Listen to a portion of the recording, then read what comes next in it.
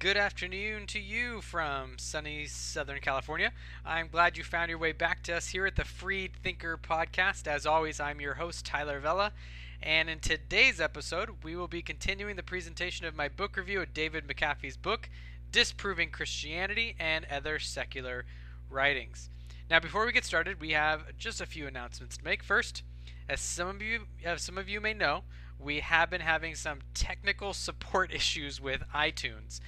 The feed for the podcast is working fine, and if you've subscribed to the show in the past or are able to simply insert the feed into the subscribe function in iTunes, then you're going to have no problem getting all the new episodes. Unfortunately, however, the show is not coming up under the iTunes search function. I've reached out to both iTunes and the host at podbean.com, but to no success so far. So, if there are any of you out there who are tech wizards who know how to solve this issue, please let me know. Well, in other news, I am going to be partnering up with my friend and atheist Nicholas Brusacy and newly avowed nihilist of sorts, Brandon Christian, to discuss issues surrounding moral philosophy, natural law, and ethical theories.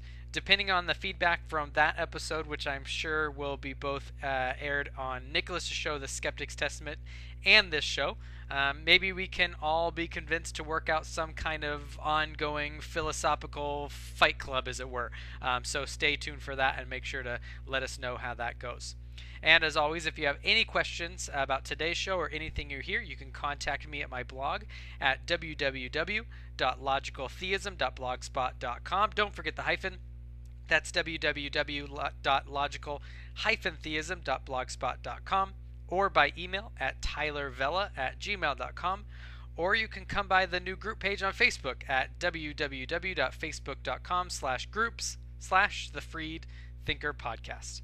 Well, with that, let's dive into the content of today's show, where we will be discussing the chapter entitled Mainstream Theories of Disapproval. Enjoy the show.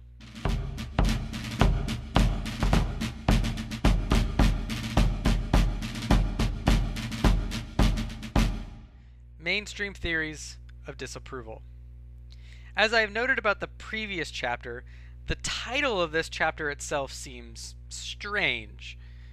I'm not sure why any of the content of this chapter would be called mainstream, since nothing about it is actually mainstream, whatever McAfee even means by that term.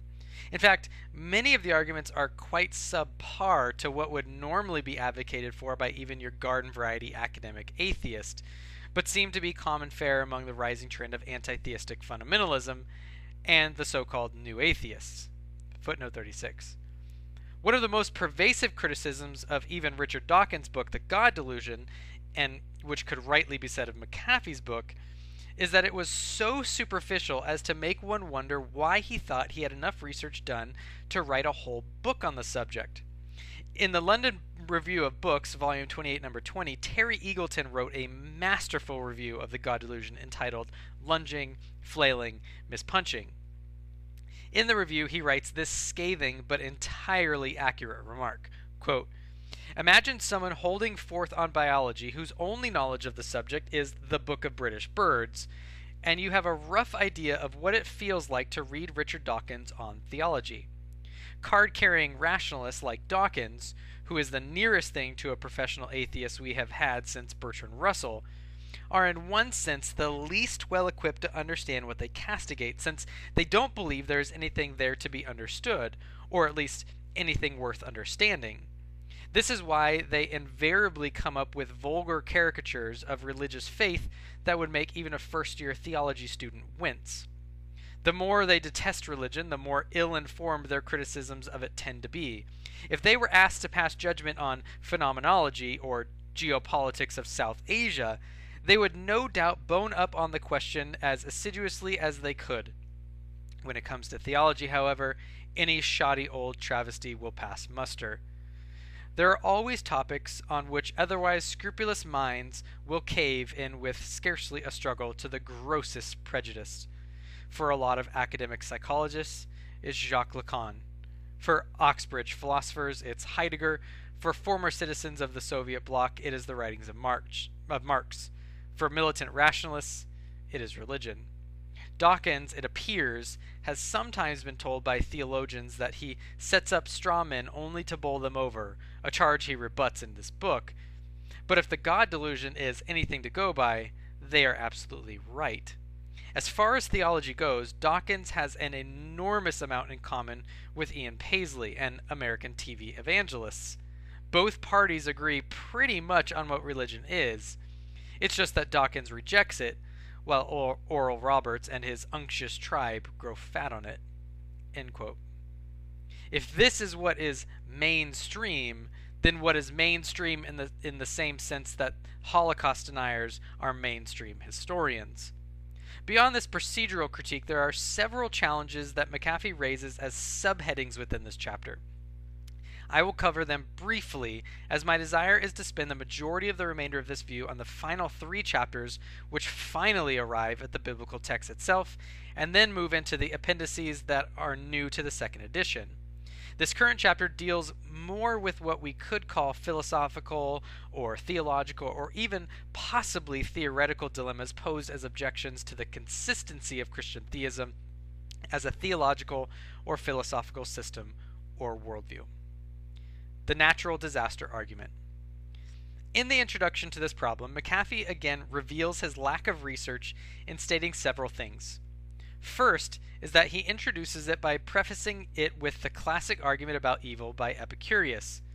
But the introduction of this is only by way of preface to the actual problem McAfee wants to get to, since Epicurus' argument is an argument about evil in general, while McAfee's argument is about natural evil in specific.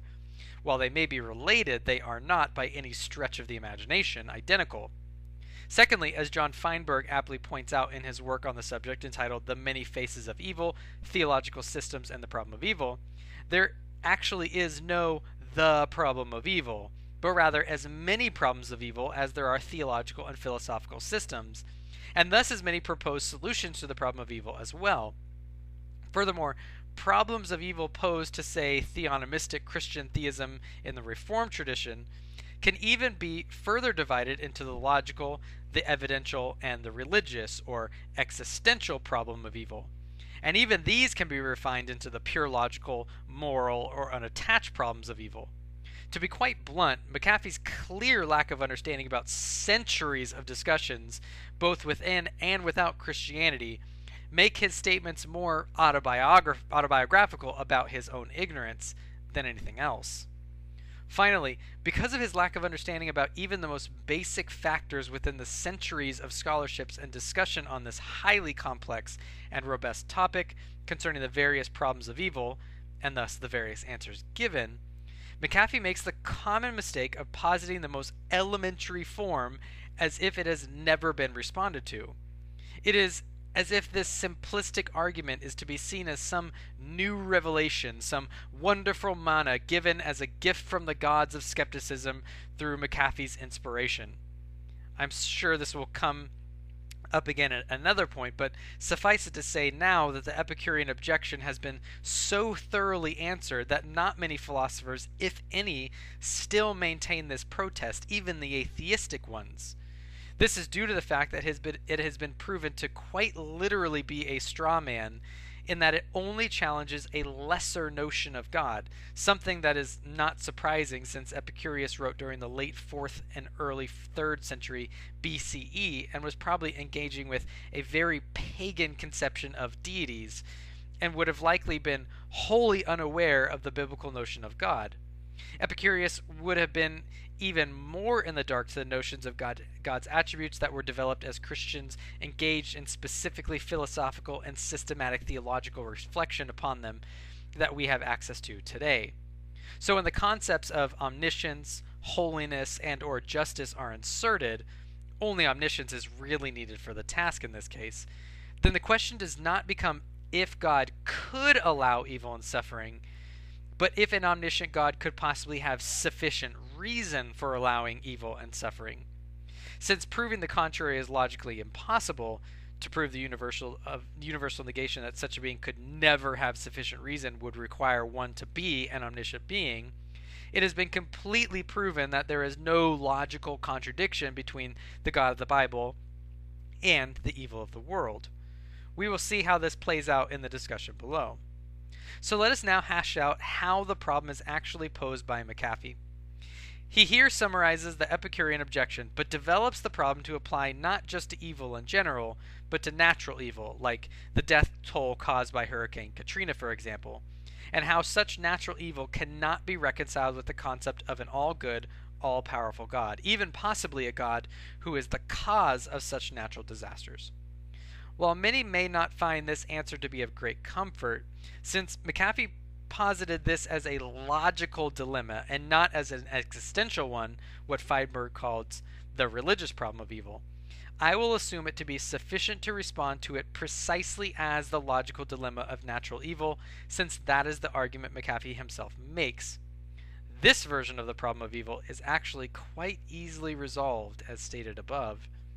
McAfee states, quote, "If a just, merciful, omnipotent God existed and loved all mankind, it is difficult to fathom why such a loving creator would not only allow these disasters to occur and kill innocent non-believers and believers alike, but actually cause them." End quote. Page 28. Firstly, just because something is, quote, difficult to fathom would never be accepted by McAfee himself as a reason to reject anything outside of religion.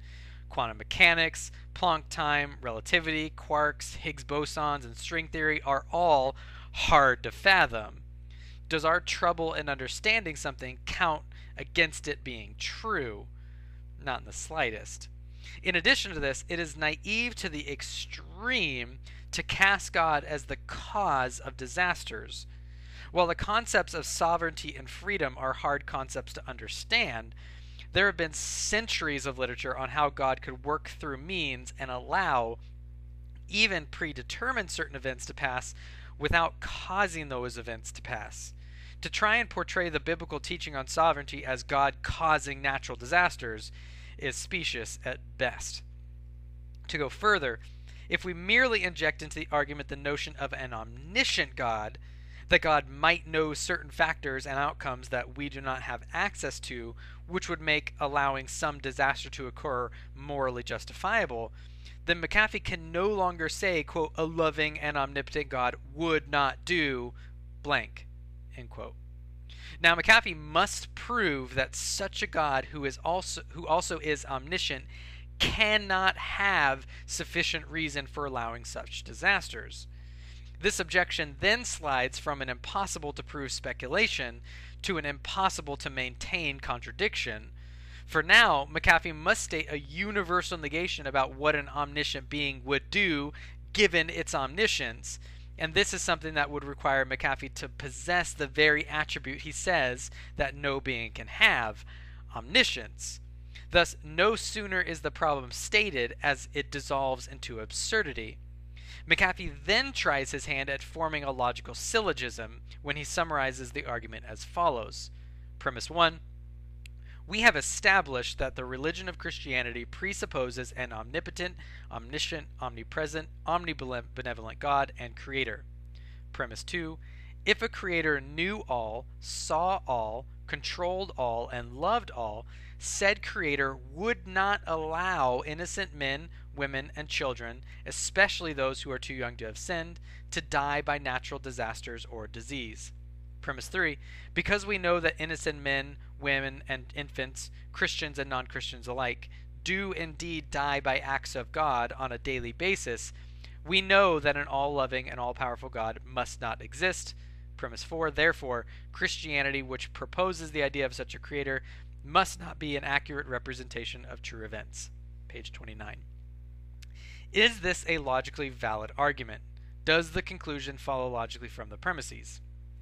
And is it a logically sound argument?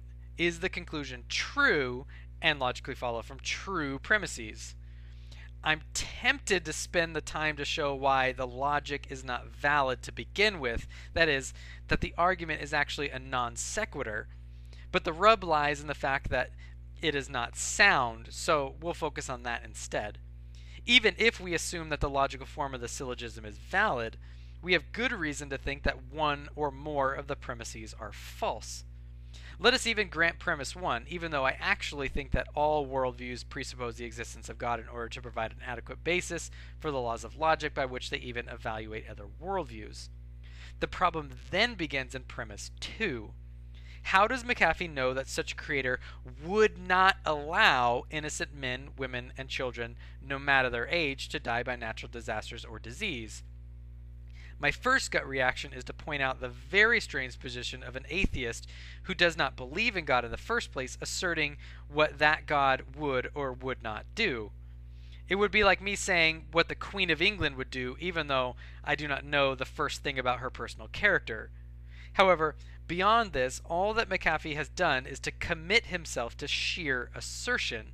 He has no evidence for that claim, and I see no way that he could prove it to be true. In fact, as I have stated above, if God actually is omniscient, then he surely would know more of the factors involved in every moment of creation, and might very well have access to information that we simply do not have, that would give him morally sufficient reasons to allow said disasters to occur.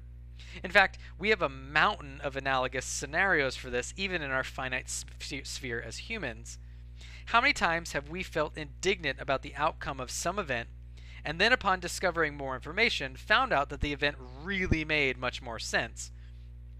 When we judge the president's actions, do we think that we would do anything different if we had all the information that he had? It is unlikely, or at best, unclear. How much more so would an omniscient being have access to more information than we would that would possibly make allowing certain disasters morally permissible? How do we know that the alternative would not result in even worse outcomes? What is important about this response is that the Christian does not need to show what that information or morally sufficient reasons must be that would cause God to allow disasters to occur, or a specific disaster to occur. They must only show that it is possible for God to have such morally sufficient reasons to defeat premise 2, that a being like God definitely would not allow such events to occur. It is possible, given morally sufficient reasons unknown to us at the time, that God would allow suffering to occur.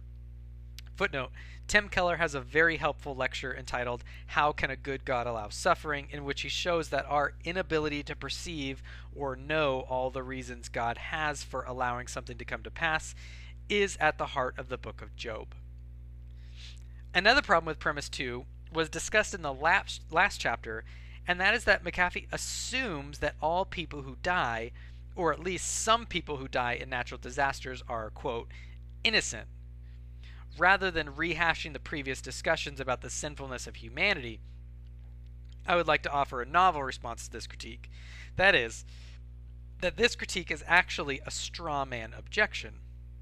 A straw man is a logical fallacy where a person sets up a caricature, weaker, or substantively lesser version of their opponent's position in order to more easily knock it down. The reason that this is a straw man objection is that it only objects to a lesser concept of the biblical God than what Christians believe in order to reject it. In order to object to a position, you must object to the position as it is held by the proponents. The concept of God and man that is held by biblical Christians is that God is holy and righteous and just, as well as omniscient, and that humanity en masse is not innocent and deserves judgment for our individual sins, such that it is even by the general grace of God that we even still exist. The Bible teaches that God allows the rain to fall on the just and on the unjust. If McAfee is willing to allow a God that is omniscient, omnipotent, and omnibenevolent, but ignores the other side of the coin about the holiness of God in contrast to the fallen nature of humanity, then he is dealing with a lesser conception of the relationship of God and man than what Christians actually believe in. That is, by definition, a straw man. In order for McAfee to show that the Christian conception of God and man is false, as he concludes in premise 4, He must engage with what the actual Christian conception is. Premise 2 is an obvious avoidance of that very thing. Thus, his argument is not only invalid in its construct and unsound due to a fallacious premise, it also commits a strawman fallacy. McAfee may think that this objection is a haymaker, but it really is just grasping at straws. The true love argument. This argument states that there is a contradiction in the notion of heaven and the reality of true love. It is true love that is the proposed wedge that will break up Christianity and its doctrine of heaven.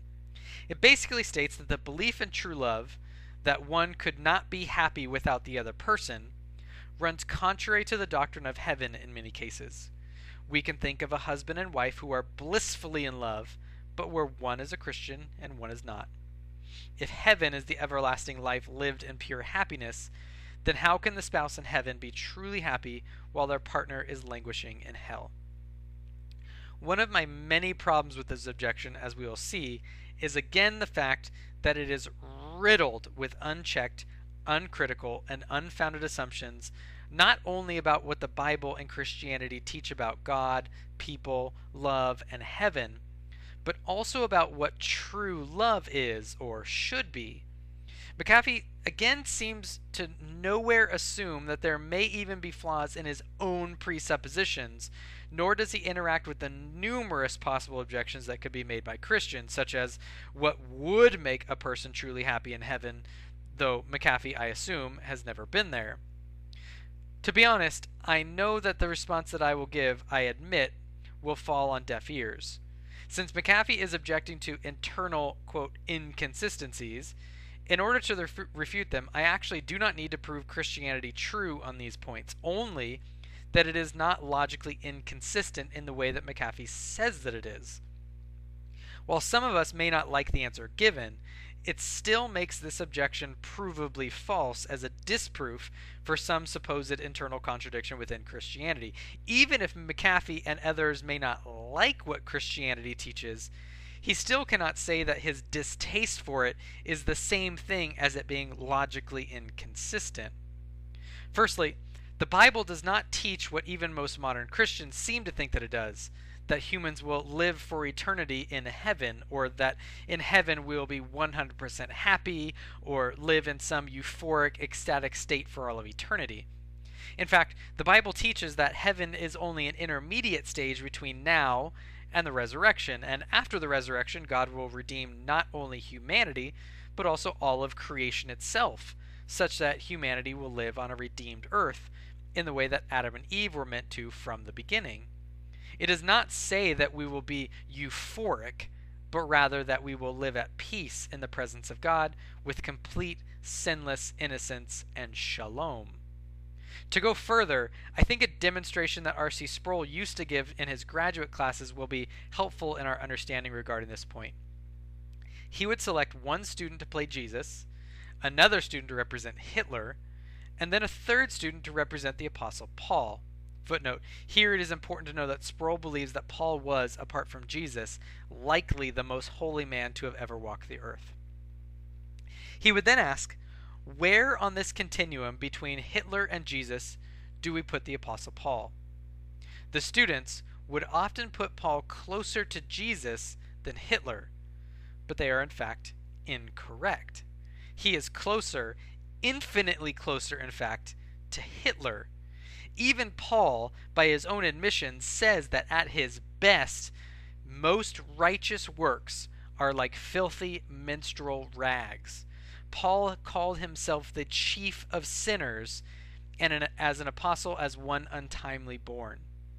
So Sproul would then point out that there is in fact a chasm that is impossible to bridge from our end between both Hitler and Paul at the one end and Jesus on the other. The gulf between the two banks is so immense that the separation between Hitler and Paul is negligible at best when compared to their distance from the holiness of God. What does this mean? Well, it might sound extremely harsh. Footnote, which I think most atheists should actually appreciate, since a common apologetic for atheism is that it is, if anything else, brutally honest about the harshness of life in a meaningless universe? Should they not also appreciate the backbone that it takes to say the brutally honest truth about the fact that when we are with God, we will understand just how unrighteous humanity actually is, even those who were most dear to us? Does this make me happy? Absolutely not. In fact, it is for this very reason that Christians want to share the gospel with others. But the point is well put by John Gerstner's own comment to Sproul during his graduate days under Sproul's instruction, that we will be able to look at our own loved ones in hell and rejoice in the real justice of God. Does this mean that we'll be glad for the fact that people are in eternal separation from God? Absolutely not. The Bible teaches that human sin grieves God, Ephesians 4:30. So why should we think that believers will not also grieve the sinfulness and condemnation of their loved ones? But it does mean that we will no longer look on our fellow sinful people as if they were, quote, morally innocent and undeserving of God's right justice. We will see God's actions as just and right. Basically, the true love objection can be responded to in the same way that Jesus did. Who will you love more? When McAfee says that a husband can only be truly happy if his wife were to join him in heaven, he misses that this assumption is oblivious to the fact that a person in heaven is truly happy because they are in the presence of a perfect, holy, and glorious God, and not because of who else is or is not there. Again, one might not like the answer, but the point is that the objection no longer reveals a necessary internal contradiction. The Jesus on the cross argument. This, like many of the others, is not actually a new objection. The basic summation of this question is another one. Who killed Jesus? In other words, if all actions are predetermined by God, and thus Judas was predetermined to betray Jesus, if the Jewish leaders could not do anything but call for Jesus' death, and if the Roman authorities could not have done anything but hand him over to the executioners, and if the centurions could only do what was predetermined for them to do when they tortured and crucified Jesus, then in what possible sense can we ever say that they are guilty of immoral actions? Michael Shermer, in a debate with Dinesh D'Souza, has actually said that it might make more sense to build a statue in Jerusalem in honor of Judas, since without him, Jesus would never have been betrayed and killed and thus die for our sins. So should we actually thank Judas rather than pity him? Due to the fact that this objection is essentially asking the question concerning the relationship between predestination and free will in general, and divine sovereignty and human responsibility in particular, to adequately answer this objection, I would need more space and more time than I have already committed to writing this increasingly lengthy review, or that you would probably consign to reading it. So rather than giving a concrete answer, since doing so would be quite lengthy indeed, let me give two brief procedural thoughts on why such an objection, as formed by McAfee, is entirely inadequate. There's a footnote here on some helpful resources if you have further questions. First, I would like to point out that there is not merely a problem for Christianity. This is actually a problem for all worldviews, but McAfee has attempted to skate it in through the back door of this already convoluted problem and apply it to Christianity as if this were only a problem for the Christian. Yet when we think of the work done by philosophers, ethicists, and scientists on something like philosophical, biological, or chemical predestination, in which some materialists say that our emotions, thoughts, wills, etc. are all necessarily determined from the direction taken by the very first chemical reaction that ever occurred in the universe, we can see that applying this as if it is a problem just for Christianity may be a bit overstated. So let us be aware that this objection may ask you to swallow a gnat, but you really must choke down a camel. Second, because of the nature of any discussion about sovereignty and free will be highly complex, there are more than a handful of different conceptions of both predestination, divine sovereignty, and human free will, let alone how they interact with each other, I am inclined to think that any objection so simply stated and so flatly assumed will be guaranteed to err in some manner simply by its reductionism and oversimplification. To show that McAfee's objection is entirely inadequate, we can just think of the differences between views of Arminianism, Calvinism, hyper-Calvinism, moderate Calvinism, Pelagianism, semi-Pelagianism, and others on predestination, not to mention their various views on libertarian free will, soft compatibilistic free will, hard compatibilistic free will, the freedom of the will, the bondage of the will, fideism, and everything in between. Can McAfee actually think that absolutely no possible answer has been given to the tension between sovereignty and free will? Again, this can only be due to an utter lack of research or understanding, or, likely, both. The origin of the universe argument. This was one of the sections of the book where one marvels at how someone could so easily and on such a fundamental level misunderstand and misrepresent an opponent's view, and yet feel competent to write a refutation of it. Here McAfee engages with what has been come to be called the cosmological argument. Footnote: what is also missing from this chapter is that there is not just one argument about the origin of the universe.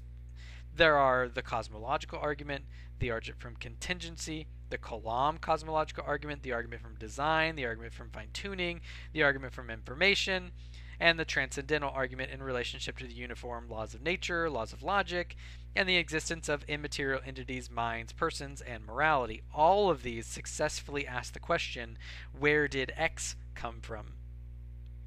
To illustrate the objection, he imagined a conversation between two people, a Christian and a non-believer. However, there are four major problems with this mock dialogue as presented by McAfee. The first glitch is that there is no explanation after the dialogue that would explain why McAfee believes that he has successfully handled the cosmological argument. While in his mind, he may think that he has thrown the mantle down and the problem with the Christian position in the dialogue is obvious, nothing is actually developed. It amounts to just bald assertion. He simply, or rather simplistically, places words, and very poorly thought out words at that come nowhere close to how any theologian or apologist would ever argue for God as the best explanation for the beginning of the universe, and then just leaves it at that. It would be as if I imagined a mock dialogue between a Christian and an atheist where the atheist was a bumbling, angry, almost comically inept character, and hoped that just that dialogue would pass muster as a reasonable critique of atheism, or worse, as a reason to accept Christian theism. Second, the Christian position is totally misstated and misrepresented. Here McAfee has the Christian saying, quote, everything has to come from something, end quote, to which he has the non-believer eventually ask, quote, where did God come from, end quote. From here, he imagines the Christian response that God did not come from anything, and therefore opening the door to allowing the atheist to say that the universe then did not need to come from anything either. We will see in our next two comments why that digression is also problematic. But let us first look at the misstatement of the Christian position. No version of the cosmological argument states that all things must have a cause, i.e. that everything must come from something, but rather that all effects, also commonly called contingent entities or entities that come into being, must have causes. This is a drastically different position than the one McAfee wants theists to adopt. Thus we can say that since we know that the universe came into being at the Big Bang, that the universe must have a cause, whereas if God existed eternally, would not be contingent and thus would require no such cause. The third problem that McAfee stumbles over is his irrational mock question, where did God come from? This is basically the child's question, who made God? And yet philosophers and theologians have long recognized that this is a child's question for a reason. It is childish.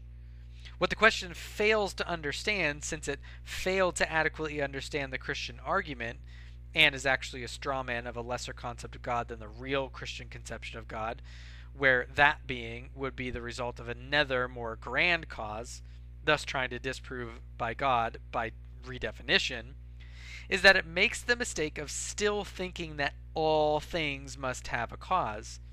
Again, when we realize that only contingent or emergent entities need causes, and since God is by definition eternal, then to ask what caused God is like asking what shape are square circles, what color numerical sets are, or what the name of a married bachelor is. It becomes a nonsense question, since God, who by definition is an eternal and necessary being, would require no cause. However, this is not the case for our contingent universe. The final problem is that McAfee thinks that positing an eternal universe will relieve the problem for him. To start off, the fact is that this is a widely discredited position in the scientific community. We know that the steady-state theory of an eternal universe has been demonstrably disproven by the work of Georges Lemaitre, Fred Hoyle, Stephen Hawking, and thousands of other physicists and cosmologists, and that its disproof has been reconfirmed many times afterwards. But besides being manifestly false, positing an eternal universe also misses the point that even if other theories of the emergence of the universe were proven true, they would only push the problem back one step. Footnote, I am here thinking of things like string theory, membrane theory, or M theory, and the multiverse theory. What is interesting about these theories is that precisely because these other strings of energy or universes would exist exterior to our own, the physical laws of our own universe would absolutely prohibit our ability to discover them. Dinesh D'Souza has pointed out the irony of the anti-theist who, in an attempt to escape one eternal God, must, on the back of zero physical evidence, their own absolute standard, resort to positing by faith the existence of an infinite number of unknowable, unprovable, trans-universal universes. Occam's razor, anyone? They would still be, though possibly infinite in number, individually finite in matter, time, and space. They would not be able to escape the clutches of infinite regress, the problem of why there is something rather than nothing, why there are contingent objects, etc. Not to mention that hypothesizing more natural causes does nothing to alleviate the problem posed by the arguments of fine-tuning, information, laws, minds, persons, thoughts, etc. within this universe. It would be like saying that cars arose by natural means without any intelligent source because some factory was fully automated. To which we could ask, well, if the cars were made by the factory, who designed the factory? This is not only the problem of infinite regress, but also the presence of information, fine-tuning, purpose, and design demand an intelligent cause. To say that the natural universe does not need to account for these facts by pointing to another natural universe equally incapable of explaining the emergence of such facts, and to do so ad infinitum, is like putting a bottomless bucket inside a bottomless bucket and expecting it to hold water. With this argument, McAfee ends up with empty buckets and wet feet. The age of the earth contradiction. This again is an objection so under-researched in its understanding and so hastily written in its execution that my comments will be a kind of procedural refutation. Not only is calling it a contradiction misleading, since the Bible does not say something like the earth was created in 6 days and the earth was not created in 6 days, but McAfee objects to Christianity by objecting to one kind of Christianity, the so-called young earth creationists. Here he summarizes the position to a modicum of accuracy, though with not much clarity or charity, in the sense that even the weakest defendant of this position would be able to defend against his slightly skewed and over-literalized objections. but never really takes into account any rejoinder that a Christian who holds this position might say in response, or what a Christian who does not hold to this view would say in response, like myself. In fact, his reading of Scripture makes one wonder if he has ever actually read any Christian scholars or exegetical theological commentaries on the passages, or if he has only read the atheistic blogosphere criticisms of this view, since his treatment of it are so glaringly reductionistic. It is becoming more likely that he has not, in which case we should ask, why write a book on such a profound topic when one is not willing to put in the proper effort to research it? Nevertheless, by way of response, let me simply say one comment and then one expansion of that comment. What McAfee seems to miss, like he does in so many other places, is that Christian beliefs on some things are not necessarily monolithic. There are some beliefs one must believe in order to be a Christian. Footnote. This would be the content of basic Christian orthodoxy as spelled out in the Apostles' Creed, the Nicene Creed, and the Creed of Chalcedon. No matter how much some groups call themselves Christian, the fact that they deny such basic fundamentals require that they may be similar, but not really Christian. Here we can think of the Christian cults of Mormonism, Jehovah's Witnesses, Christian Science, etc. This does not divide between denominations or between Roman, Protestant, or Eastern traditions, since they all hold to basic orthodoxy, what Lewis called mere Christianity. However, there are many issues where Christians have disagreed with each other down throughout the ages. One of these is the age of the universe and the meaning of the early chapters of Genesis. Because of McAfee's inability or refusal to notice distinctives, he makes a major blunder in making loaded statements like the following, quote, "If the Bible is to be considered the literal word of God and all of its statements truthful, then this should mean that scientific evidence would support such claims," end quote, i.e., that the earth was created 6 days less than 10,000 years ago. What this fails to understand is that the meaning of the term literal, as used by Christians, very rarely means the kind of wooden technical literalism that McAfee means, but rather means that it is literally true in what it affirms. It is then our duty to determine what it affirms, and that this meaning may involve symbolic, literary, theological, polemical, idiomatic, and stylized languages. This passage is a prime example of the multiplicity of ways in which the creation passage can be taken.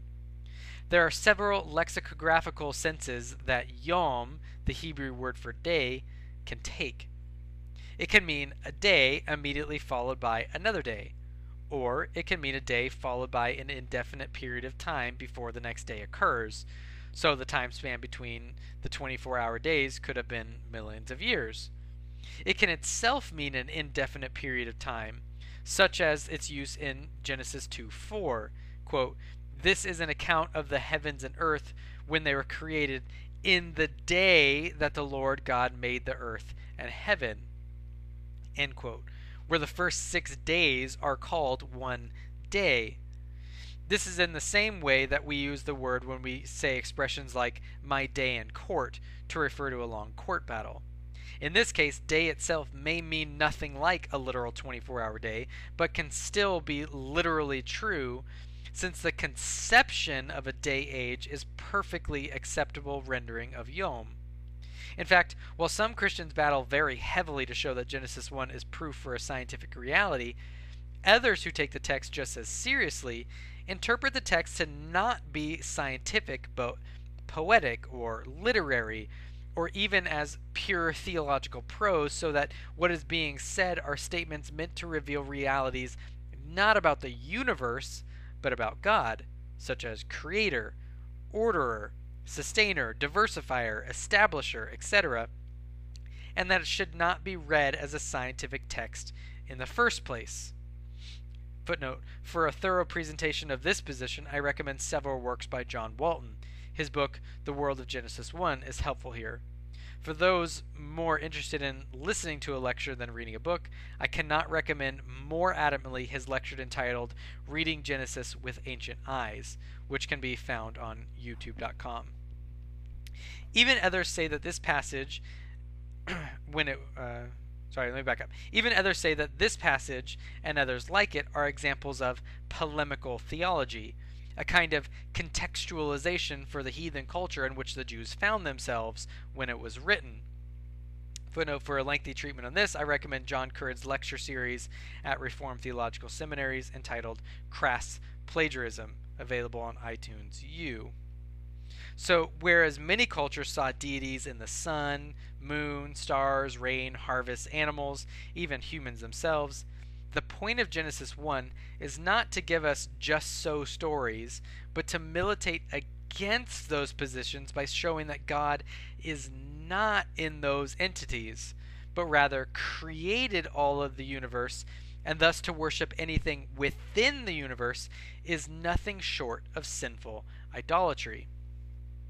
Thus, what we find are Christians, all of whom take the text very seriously and indeed literally, since they say that it is literally true in what it seeks to affirm, but not all would say that it affirms young earth creationism, who hold positions such as young earth creationism, old earth creationism, day-age creationism, theistic evolution, polemical interpretations, and framework interpretations, to name a few.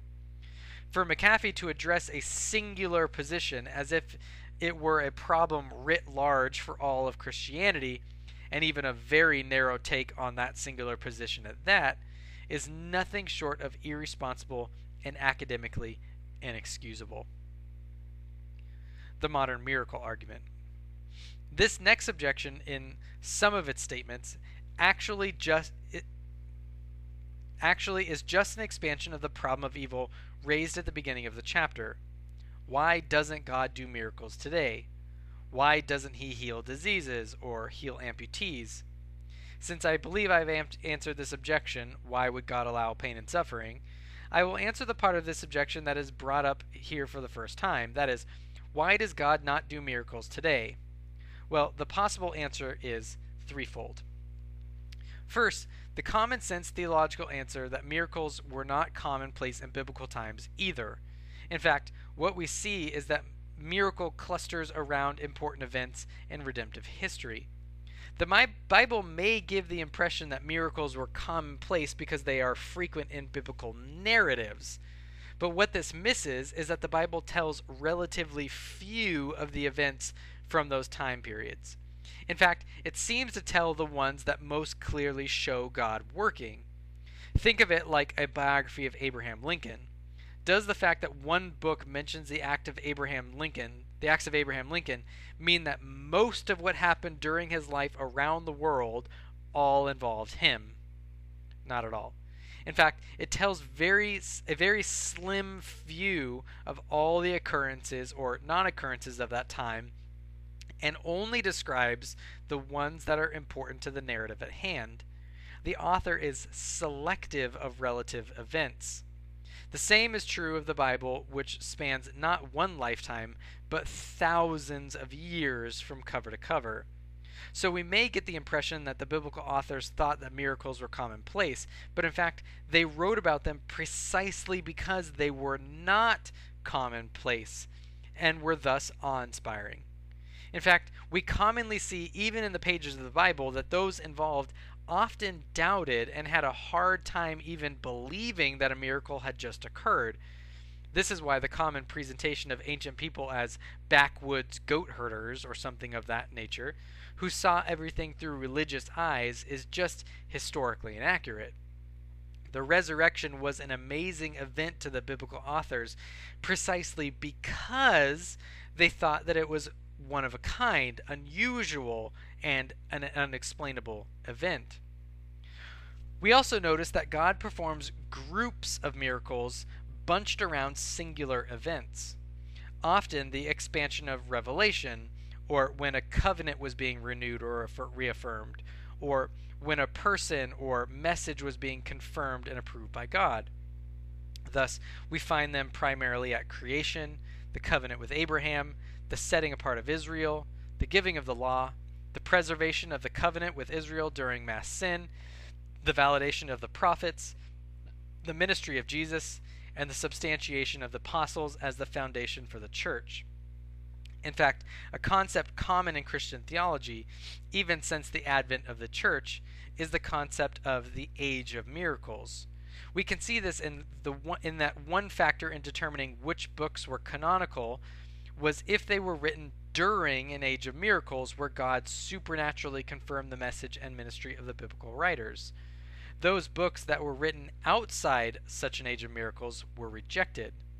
So the fact that the canon has been closed and that the next event in redemptive history is the return of Christ and the end of the world, we would not expect to see large-scale or frequent obvious miracles. Next is that the question assumes that there are no miracles that occur today. While I have not had this discussion with the author, my hunch would be that he would reject any testimony concerning modern miracles or after-death experiences as delusions, wish fulfillment, etc. So what the argument really says is there are no modern miracles, and any evidence for a miracle must be rejected because miracles cannot happen.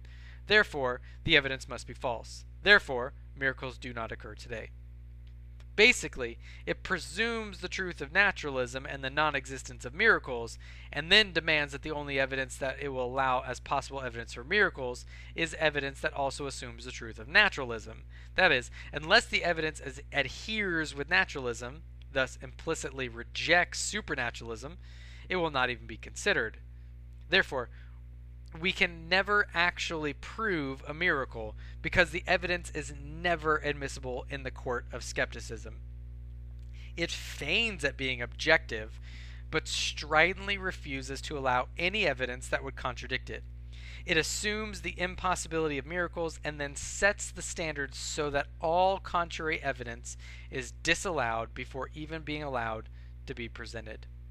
Finally, there is the presumption that God would do a certain kind of miracle just to prove to people his existence, as if God were a kind of dancing monkey there just to prove to us that he exists. While this may not prove much to McAfee, we can ask what level of hubris it must take for a created being who has dedicated his life to disproving God to demand that the God of the universe prove himself to them. To say, as a finite person, what an infinite, omniscient being should do in order to appease our sinful desires is the pinnacle of prideful autonomy. Is it any wonder that God does not bow the knee to such mutinous demands? Disproving the concept of an infallible God. McAfee claims that this final objection is, quote, a relatively simple concept regarding the ability of God to make mistakes, end quote, page 40. The import of this objection is that the Bible we are told that God is perfect and infallible, but then also find passages that seem to suggest that God repents, changes his mind, and feels jealousy. McAfee claims that if God were infallible, then so too would his creation be infallible, quote, not only spiritually, but physically, end quote, page 41. There are two things that are clear from this objection. The first is that McAfee has zero understanding of anthropological language in reference to God. That is, we must by necessity talk about God in human terms. In fact, theologians have for millennia recognized that since God is transcendent, all language about God must be analogical. Thus, the passages used by McAfee to try and show that God can change his mind, show remorse, repent, etc., can be easily explained by understanding that these are merely human ways of describing the actions of God. There are further more complicated explanations that go into things like illocutionary language and speech acts, but space is here too limited to explore them for now. Footnote, I recommend the work of John R. Cyril or John L. Austin on these linguistic studies and philosophy of language, or John Currid and others in its application to biblical interpretation. The second is that he seems to make the logical conjecture that a perfect being would necessarily create a physically perfect world. This again demands that an omniscient God could not have sufficient reason for creating a universe just as we find it. As we have seen previously, this is not actually a necessary corollary. We could show this by simply asking, why can't a perfect God have created, for sufficient reasons, a world chock full of imperfections? In fact, some Christians have, in regards to sin, said an imperfect world is actually a better candidate for what philosophers call the best possible world, and that its function is to drive our consciences to an understanding of our need for God, and that the ability to sin or perform evil is a necessary aspect of our having free will, true love, and to preserve what makes us human and not robots or angels. It would also reveal more to us about the nature of God. How would God reveal that he is just if there was no need for justice? How would he show us that he was merciful if there was no need for mercy? How would he show that he is gracious or sacrificially loving? Thus, by extension, we could even say that it is not only possible for God to have created an imperfect world for these and other similar reasons, but also likely that he would have. What McAfee's objection amounts to is not a problem within Christianity, but actually for McAfee's own anti-theistic fundamentalism that forces him to demand contradictions where none exist. Well, that's all the time we have for today. Join us again next time as we continue our review of McAfee's book when we look at the chapter entitled Contradictions in Scripture and in Practice.